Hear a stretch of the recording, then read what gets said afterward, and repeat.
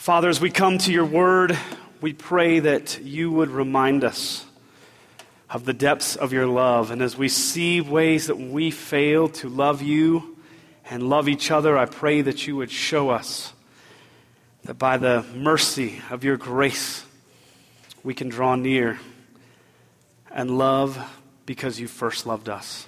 In Christ's name I pray. Amen.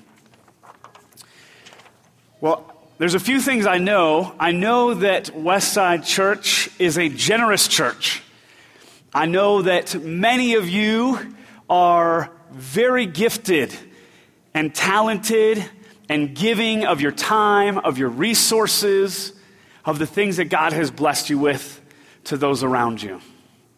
And so I chose this passage not because I think there is a lacking as a whole from this church, but because in our day and in our culture, there are so many things constantly pulling at our heartstrings, trying to remind us, trying to show us, trying to tell us, trying to sell us the lie that there is a better kingdom worth fighting for, worth preserving, worth protecting than God's kingdom.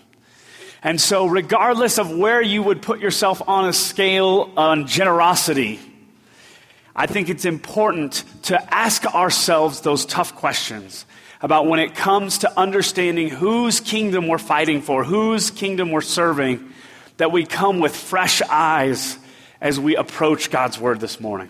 We're going to be in James chapter 5, verses 1 through 6. James 5, 1 through 6. Here's God's word. Come now, you rich, weep and howl for the miseries that are coming upon you. Your riches have rotted and your garments are moth-eaten. Your gold and silver have corroded and their corrosion will be evidence against you and will eat your flesh like fire. You have laid up treasures in the last days. Behold, the wages of the laborers who mowed your fields, which you kept back by fraud, are crying out against you. And the cries of the harvesters have reached the ears of the Lord of hosts. You have lived on the earth in luxury and in self-indulgence. You have fattened your hearts in a day of slaughter. You have condemned and murdered the righteous person. He does not resist you. This is God's word. So a few years ago, America Online, who used to be, the king of the internet, decided to release the search history of 650,000 of their users. They thought this was a good idea because they could show and prove that they have a wide range of different kinds of people that use AOL. From housewives to working women, from young to old, from automobile enthusiasts to sports fanatics. And so they could show, hey, people, all kinds of people love and use AOL. They thought they could protect the identity of those 650,000 people by assigning them a number instead of a name. But it didn't take the New York Times very long to start putting names to those numbers as they looked at those searches and kind of put together the puzzle pieces to say, oh, this is this person living in this city. Now imagine, Westside, that tomorrow the search results of everything you have looked at on the internet were made public to everyone sitting here in this congregation. How would that make you feel? Don't answer that. What would that search reveal about your heart? What picture of you would those searches draw? What kinds of things would you be ashamed or embarrassed of? What James is drawing our attention to is, where does our heart find value? What gives us worth? He tells us back in chapter 1, verse 27, that true religion, that what it means to seek the Lord, is found in visiting orphans and widows in their affliction and keeping oneself unstained from the world. Or to put it a little bit differently, we are to seek God's kingdom rather than our own kingdom. But as often is the case when we're confronted with this high calling, you Christians, if you've trusted Christ, you have this high calling of true religion. You're supposed to seek God's kingdom and not your own. Is we say, wait a minute, but here's what I'd rather do. I'd rather see books like James or Proverbs or other scriptures as kind of nice, kind of pearls of wisdom. And I'll come back to those occasionally, and they'll remind me of things, and that's good. Or we say, yeah, you're right, I do need to accomplish true religion, so I'm going to put it as a task list on my phone, on my email, and I'm going to just churn out true religion. I'm just going to be the best at achieving righteousness. And so I look good before God and man, or I've earned his favor, or I've made up for past mistakes. But what James is actually trying to do as he goes through the book of James, particularly as he hits chapter 4 and 5, is to show us point by point how we all categorically fail at true religion. How none of us are achieving true religion. And so if you go through James, he talks about the words that we speak to each other, the favoritism we have for each other, the anger that we display, the way that we plan our days as if they're for ourselves and not for God. And here, he hones in on our wealth and riches, the things that glitter in our lives as we see contrasting kingdoms, the kingdom of self and the kingdom of God. And so what I want to bring to our hearts this morning is for us to honestly ask, where am I fighting for the kingdom of God? And where is my heart still attached, still seeking that kingdom of self, or as we're going to call it, that kingdom of oppression? So he starts with this: come now, you rich. Now I want to pause, and before we dive in completely and get to kind of our main points, say this. When James is talking about come now, you rich, and then he gives all these indictments, all these judgments, he is not saying, if you have more money than the person sitting next to you, these judgments are for you and not for them. Scripture makes it clear all over the place that it's not about how much you have, it's about what you do with it, how you feel about it, or what you desire if you don't have it. Or to say it more simply, what James is going to be talking about as he talks about wealth and riches is this. He says it is either an abuse of what you have or an attitude towards what you want. And so we just want to step aside for a second and say it's not about material who has more than others, although there could be greater temptation. But it's about the attitude about what you have or what you want. And so keeping that in mind, James leaps immediately into challenging words from the first verse as he talks about the kingdom of oppression that we live in when we seek these things. Come now, you rich, weep and howl for the miseries that are coming upon you. It doesn't start out on a high note. It starts out on a judgment is coming note. And if you fall into these categories, then God's judgment is meant for you. You're going to be weeping. You're going to be crying out. You're going to be howling. Or as the Greek word, this is beautiful, onomatopoeia would say, oloozo. Okay, you don't have to repeat that, but it's basically, as you say that word, you're howling as you say it. That's what you're going to be doing if you fall into these categories. Judgment is coming. And he basically gives us 4 crimes that take place in this kingdom of oppression. When we're seeking wealth and material position, we will commit these 4 crimes in the kingdom of oppression, and they deserve judgment. Here's the first one. In verses 2 and 3, that we will see that the crime is hoarding for status and security. Hoarding for status and security. Verse 2 and 3 say, your riches have rotted, and your garments are moth-eaten. Your gold and silver have corroded, and their corrosion will be evidence against you and will eat your flesh like fire. You have laid up treasure in the last day.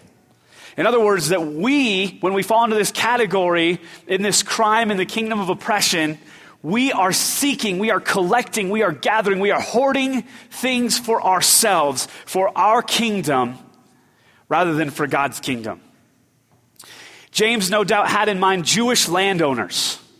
And as he would look at some of their gigantic estates, whether they were in the city or out in the countryside, he would see them grasping for more and more.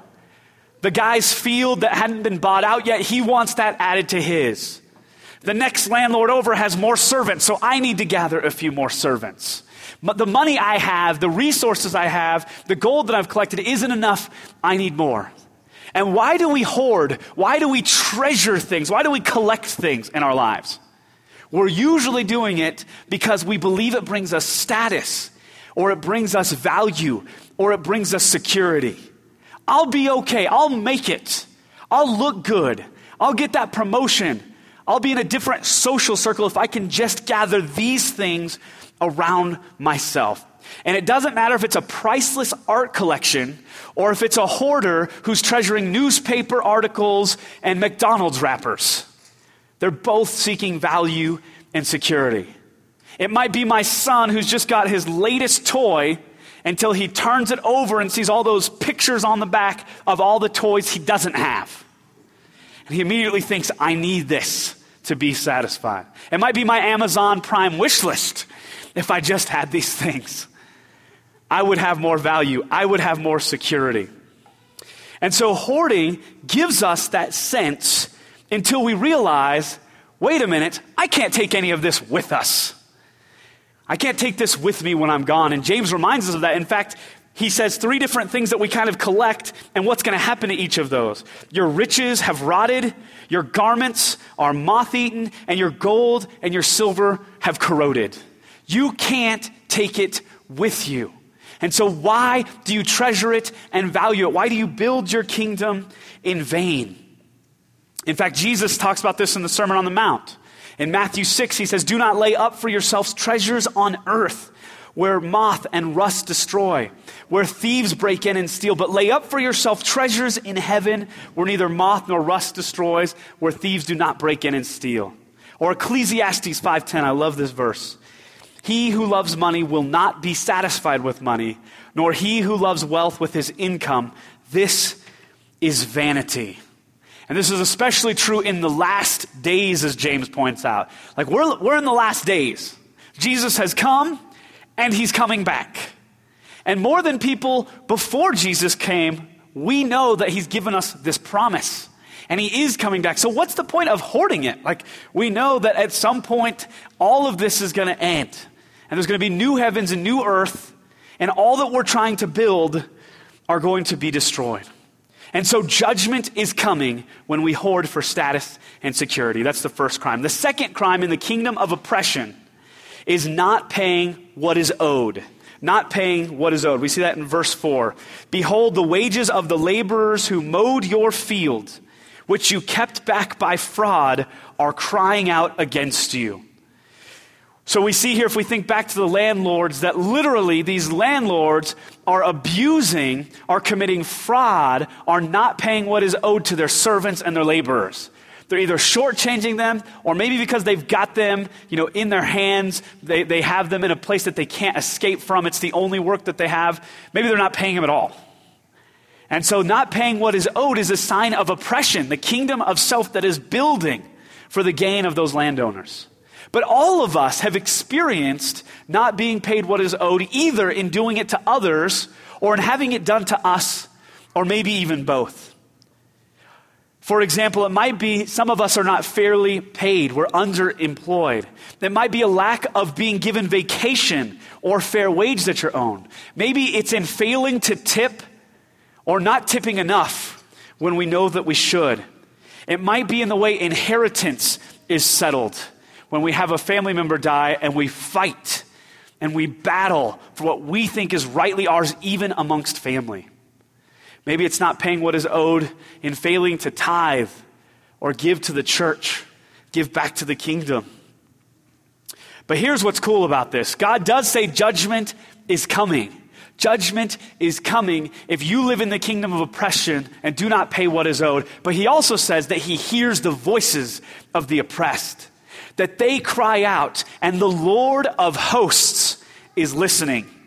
And the Lord of hosts is always used as a descriptor that God is with his hosts, aka his army, and he's ready to do battle. Judgment is coming when we don't pay what is owed. Thirdly, another crime in the kingdom of oppression is seeking luxury and self-indulgence. Verse 5. You have lived on the earth in luxury and self-indulgence. You have fattened your hearts in a day of slaughter. Now it's interesting, he starts, you have lived on the earth. A reminder, not literally that we're living on the earth, because all of us are, but what he's saying here is that there is kingdom warfare happening all the time. And we're living for the kingdom of earth, or we're living for the kingdom of heaven. You are living on the kingdom of earth. You're doing it for self-satisfaction. You're doing it for luxury and for self-indulgence. And James clearly communicates this is not just a material issue, this is a heart issue. Your hearts are being fattened for the slaughter. Judgment is coming when we seek luxury and self-indulgence. What good is luxury when we know it isn't going to last? And I don't know about you, but I can quote Mark 8:36, and I believe it when it says, "What good will it profit a man if he gains the whole world but loses his own soul?" And yet when it comes to living that out in daily life, it gets very difficult, because I know it doesn't profit me anything, but in that moment, it's nice to have a little luxury, a little self-indulgence.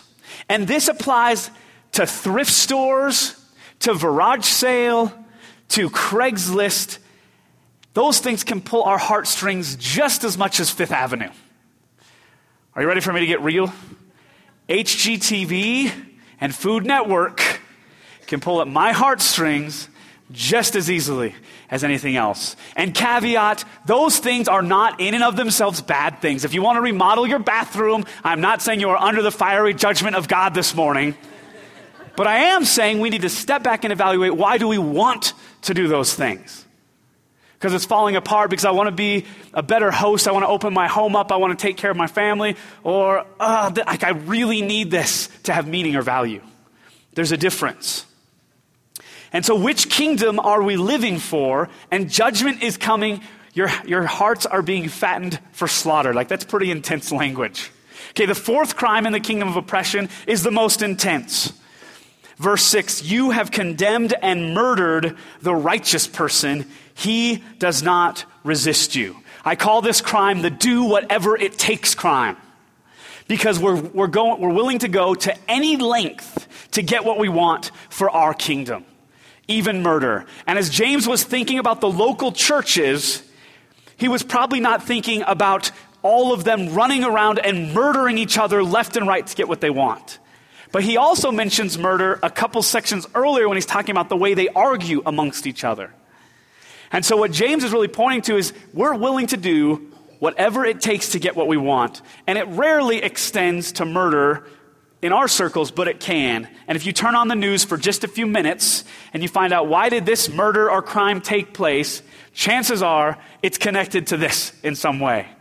Grasping, seeking, clinging to the things that we think we deserve, the things that we want to build our kingdom. Judgment is coming for that. Following your heart does not result in what we want. Disney never told us that following your heart was a terrible lie that was worthy of the judgment of God. But the Bible does. So as we kind of put these things together, as we step back and summarize the kingdom of oppression, this is a message that all of us need. We need to be reminded that when we're fighting for our kingdom, it will inevitably lead us to oppressing others. It cannot help but do that. Because when I want what I want to build my kingdom, Jason will step on that in some way. Amy will step on that in some way. It is inevitable. Because this is what I want, and what Jason wants might interfere with what I want, and then what do? Our kingdoms are now at war with each other. And so I will use political, social, economic, and even legal battles to win my war. And that's what we see James describing here. Fraud, murder, oppression, over and over. So we can look on this list of crimes. We can look at the kingdom of oppression and we can say, man, that's bad. I should probably work on those areas a little bit more. There's probably a few places I'm still fighting for the kingdom of self than the kingdom of God.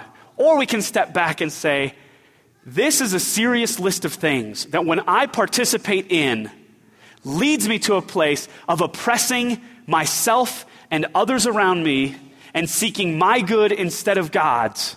And it's worthy of God's judgment. Slaughter, invading armies, corrosion that speaks against us and the fires of hell. And go, wow, God, I come to you. I need you. I repent of these things.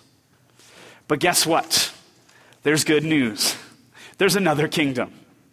The kingdom of oppression should leave us in a place of saying, I am unworthy. I fight for my kingdom. I need you desperately. Lord, what can I do?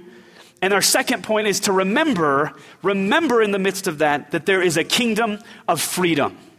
There is a kingdom of oppression, but Christians, there is also a kingdom of freedom. And we have to be honest with our hearts to recognize that we need this kingdom of freedom. And the kingdom of self isn't cutting it. Probably the linchpin verse in the book of James is chapter 4, verse 6. Chapter 4, verse 6, where it says this, He gives more grace. Therefore, God opposes the proud and gives grace to the humble. And in verse 10, it says, humble yourselves before the Lord, and he will exalt you. How do we find the kingdom of freedom? How do we remember that we're fighting for the kingdom of God rather than the kingdom of self? What happens when we're oppressing people around us? What do? We humble ourselves and say, it is not up to me. It is not by my will. It is not by my strength. It is about you and your kingdom and your strength. And what is going to happen when these verses of judgment are weighing down on me? You give more grace. Because of the work and person of Christ, if you have trusted him, these judgments are not for you. You are in him, and you belong to a far greater kingdom, a kingdom worth fighting for, a kingdom that will last. Remember, there is a kingdom of freedom found not in performance, but in trust. Faith works. Faith works. What I mean by that is when we come to God in humility, and by the way, I define humility not as, oh, woe is me, I'm the worst. I don't define humility by, oh man, I really screwed up. I better be better this week. I define humility as looking up. What does that mean? Instead of looking down at my kingdom and everyone in it that are my minions and saying, look at this thing that I have to figure out. Look at this thing that I have to fix. Look at where I have to find my value. Where people become either vehicles to get what I want or obstacles to get in my way, I look up. I say, God, it's not about what I want. It's not about what I do. It's about you and your plan and your kingdom. Use me, I pray. That's humility. Humility is looking up. When we humble ourselves, when we recognize it's about trust, this transforms us. A beautiful picture of this is Eustace Clarence Scrubb from The Voyage of the Dawn Treader. His name was so bad he almost deserved it. And as he finds himself falling asleep on a hoard of dragon treasure, thinking greedy dragon thoughts, having put this armband, this bracelet on himself, he wakes up a dragon. He wakes up in pain because this thing is now stuck on his arm, and he realizes, I have really screwed up. And his first thought, like our own, is, I better fix this. I better deal with this. And so he uses his dragon claws and he scratches at his scales and he peels layer after layer after layer off, only to find that it just goes deeper and deeper and he can't fix himself. It's not until Aslan, the Christ figure, the mighty lion, shows up on the scene and says, follow me. Eustace trusts him. And those lion claws begin to dig in deeper than he ever thought possible to the core of his being. And it is more painful than he ever imagined, but more beautiful and freeing than he ever imagined, that he finds himself returned to the state of a boy. What a beautiful picture of the gospel. That we cannot fix ourselves, but Christ desires to transform us and heal us. That judgment for the kingdom of oppression is not meant for us. So why do we still go back to it? Why do we still live there? Let us instead seek the kingdom of freedom. I want to revisit those 4 crimes in the kingdom of oppression in light of grace in the kingdom of freedom. The kingdom of oppression tells us that we need to hoard for status and security. The kingdom of freedom says you are freed to not hoard anymore because you have everything that you need. You have been given everything. Why do you need to collect things? Why do you need to hoard? Why do you need to find your value and security in your bank account, in your possessions, in the things you don't have yet? Because you have everything in Christ. You are an adopted child of the King. You have a right to all of the inheritance of Jesus Christ right now. We don't have to wait. We are His. We are provided for. We are cared for. We are loved and cherished even when we fail. And so why can't we trust that? You don't need to hoard because you have been given everything.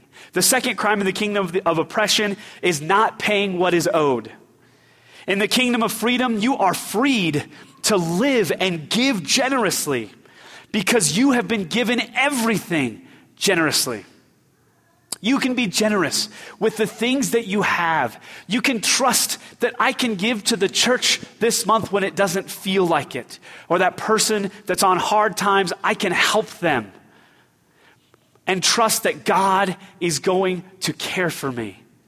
I don't have to shortchange the people in my life, hoping that I have enough because I have given myself enough, but because He has given me enough, abundantly. We just went through 1 John. How many times does the word abundantly show up? Abounding show up over and over and over. In the kingdom of oppression, we need to seek our own luxury and self-indulgence. But in the kingdom of freedom, you are freed from providing your own luxury and self-indulgence. You don't have to fill the holes in your heart. You don't have to fuel that emptiness because you are promised God's provision. He says He will provide. Do we believe that? Do we trust that? In the kingdom of oppression, you have to have a do whatever it takes mentality. Because if you don't do it, no one will. In the kingdom of freedom, you are freed. You are freed from doing whatever it takes. You are freed from having to murder to get what you want. You are freed by the murder of an innocent man. You are freed by the murder of an innocent man, that Christ became flesh, that God sent His only Son to die for you and for me, that we can have this kingdom of freedom, that we can belong to a far better world, that we don't have to seek our own. And I've added a fifth thing that's important to remember in the kingdom of freedom. Because when you are the one being oppressed, you need to remember that there is hope, because God will make it right.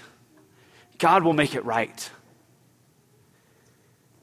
What marks your life? What marks my life?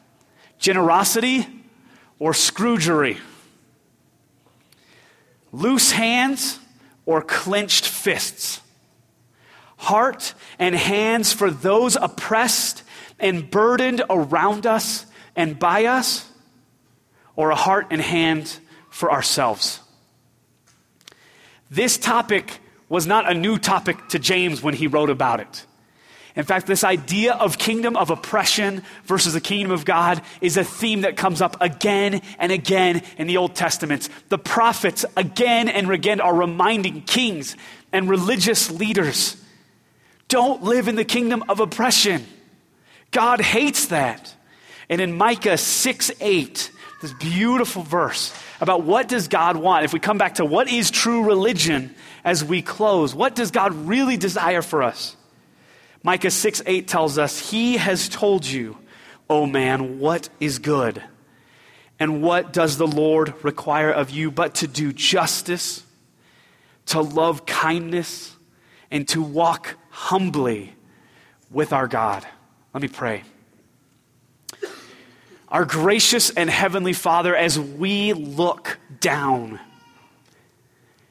places in our lives at our kingdom in ways that we still desire to build that. Even when we see it crumbling, even though we know it won't last, even when it hurts other people, God, forgive us. We know that we are called instead to look up to you. For those of us who are trusting Christ as our Savior, we know that means that we repent. And as James 4:6 reminds us, you give more grace. And we thank you that if we are in Christ, we are a new creation and called to a new kingdom, and we do not need to fear your judgment.